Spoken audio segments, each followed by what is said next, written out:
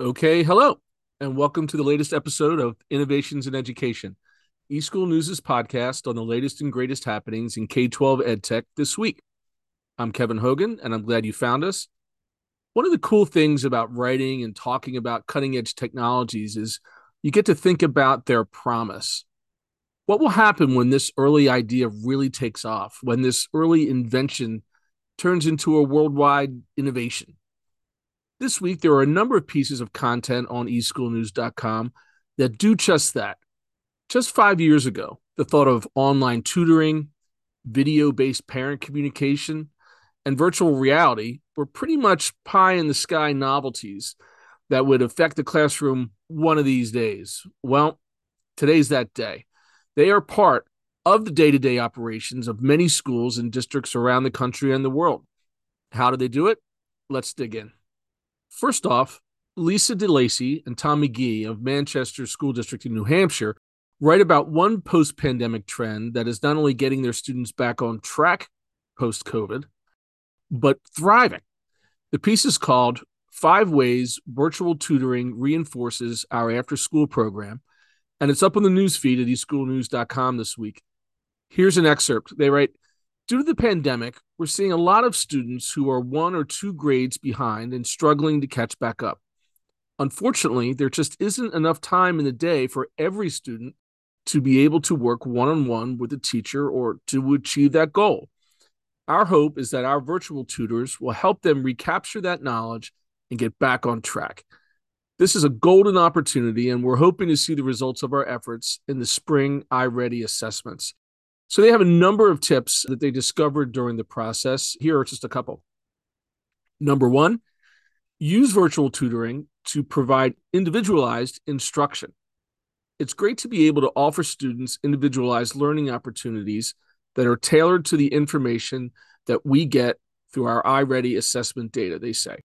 This is key because we know that learning is not a one-size-fits-all solution. Next, you should leverage the data that you get from the platform. They write, we love looking at data whenever we can. We can easily see the positive impact that tutoring is having on our students. We can celebrate those successes within the school community and the greater community and really understand what else is needed to help our students succeed in school. Here's another one. Work together to figure out who needs it most. Our after-school program is open to all of our students, but space is limited. We prioritize based on the data that we get from our iReady assessments. We get input from our school social workers, guidance counselors, principals, and teachers. Ultimately, we want to make sure we're reaching the students who really get the biggest return on their investment of time. As I mentioned, they have a number of other tips in this article, which I highly recommend you check out if you have these same sort of circumstances. I know many districts do. Next, Leslie Ortego, she's the director of customer success at School Status, offers some tips and strategies for using video to increase parent engagement. Number 1, she writes, make connecting simple. Use easy-to-use tech for parent-teacher communication. The more steps parents are asked to take to use new technology in your district, the less chance you have to get them to adopt it and use it to build relationships, she writes. When offering video options, make connecting as simple as possible for parents. Avoid choosing a program that requires a separate app to download. Give parents the options to connect to video meetings with an easy-to-use link. Making that connectivity easy and user-friendly will help lead to more positive interactions and calls. Next, she writes, leverage data in calls with parents to help them understand how their child is doing and set shared goals. During these video calls, she writes, teachers can have the student's record available and can share it on screen to help parents understand how their child is doing. By incorporating student-specific data, this can be useful during the conversation to build a bridge between school and home and make parents feel part of the process as stakeholders.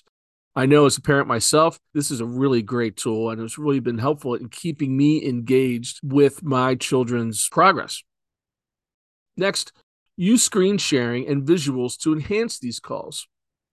She writes, visuals can help enhance school-home communication, and using video can provide more flexibility for communicating information with parents. Video can allow an educator to share a screen during a meeting with parents to explain topics like test scores or a student's academic progress or attendance or other data. Having options for screen sharing and visuals can make the meeting more engaging and productive for both parents and teachers. And really, of all the various technologies and platforms that we've all been forced into during the past 3 years, I have to say this communication between parent and teacher is an advancement in education, which I think is really beneficial for everybody involved. And I'm glad to see that it's sticking around and actually continuing to make progress when it comes to building community. And finally, no longer the stuff of science fiction, virtual reality applications are up and running and making significant educational impacts in the classroom. Do you want your students to visit Mars, to explore inside the bloodstream, or travel around the world to learn a new language?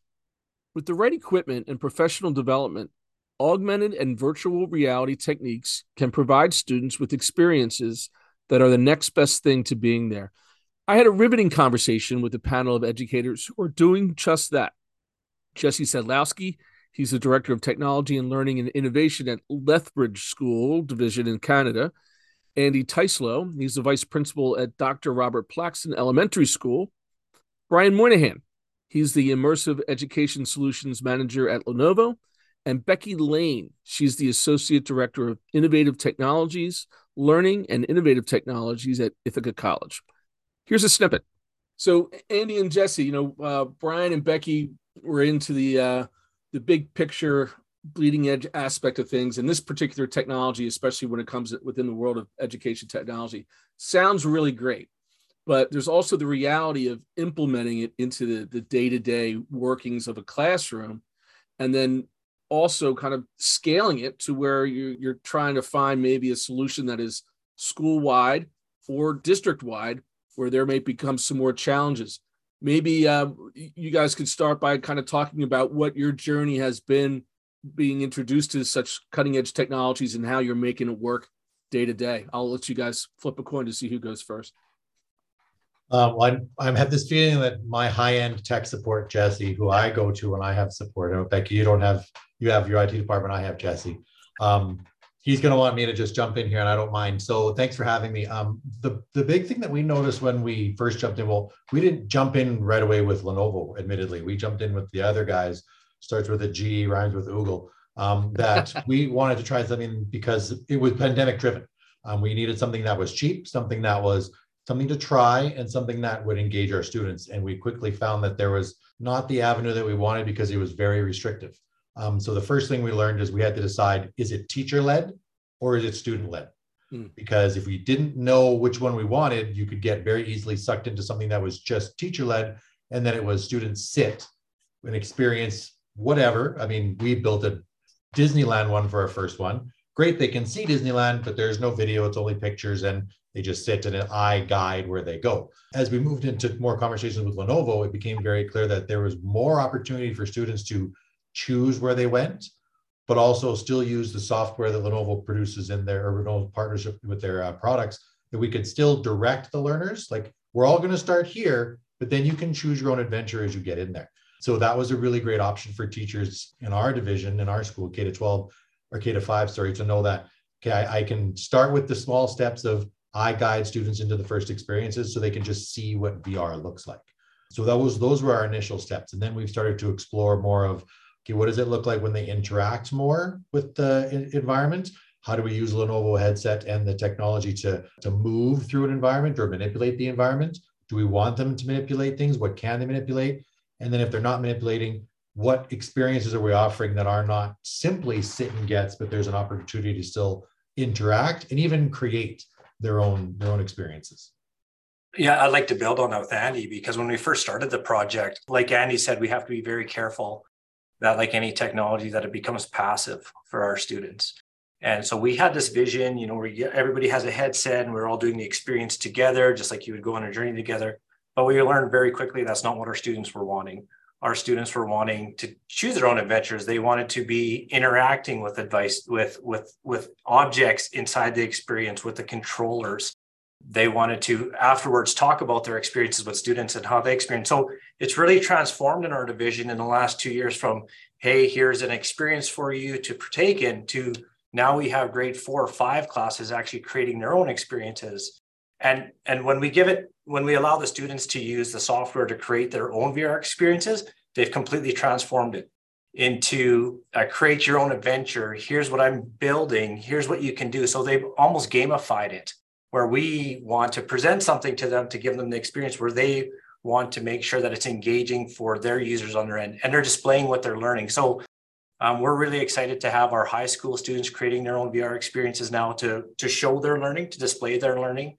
They're going online, finding 360 pictures, even though they're 2D. We have grade 4s and 5s creating their own experiencing, showing their learning. So it's really transformed from this sit and get kind of can be careful to be a passive experience to this, hey, I'm going to create something and I'm going to show you what I learned by creating this product. So it's been really, really interesting to see. And again, the technology is there where it's simple enough where we can, as teachers, present an experience to our students. But once our students get comfortable with the experiences, then they want to build their own. And they're like, I want to build this. I'm going here.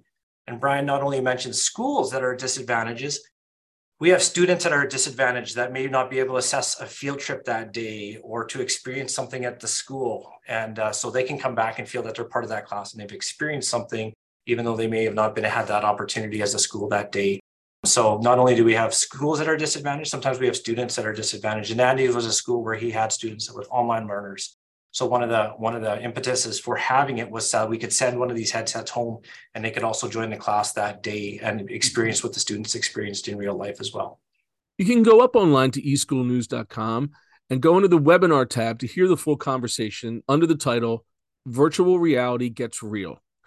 So that about wraps it up for this episode. Be sure to check back on eschoolnews.com for all the latest and greatest news and analysis for what's happening in the EdTech space. Remember, eSchool News is always free and always helping innovative educators just like you. Until next time, I'm Kevin Hogan for eSchool News.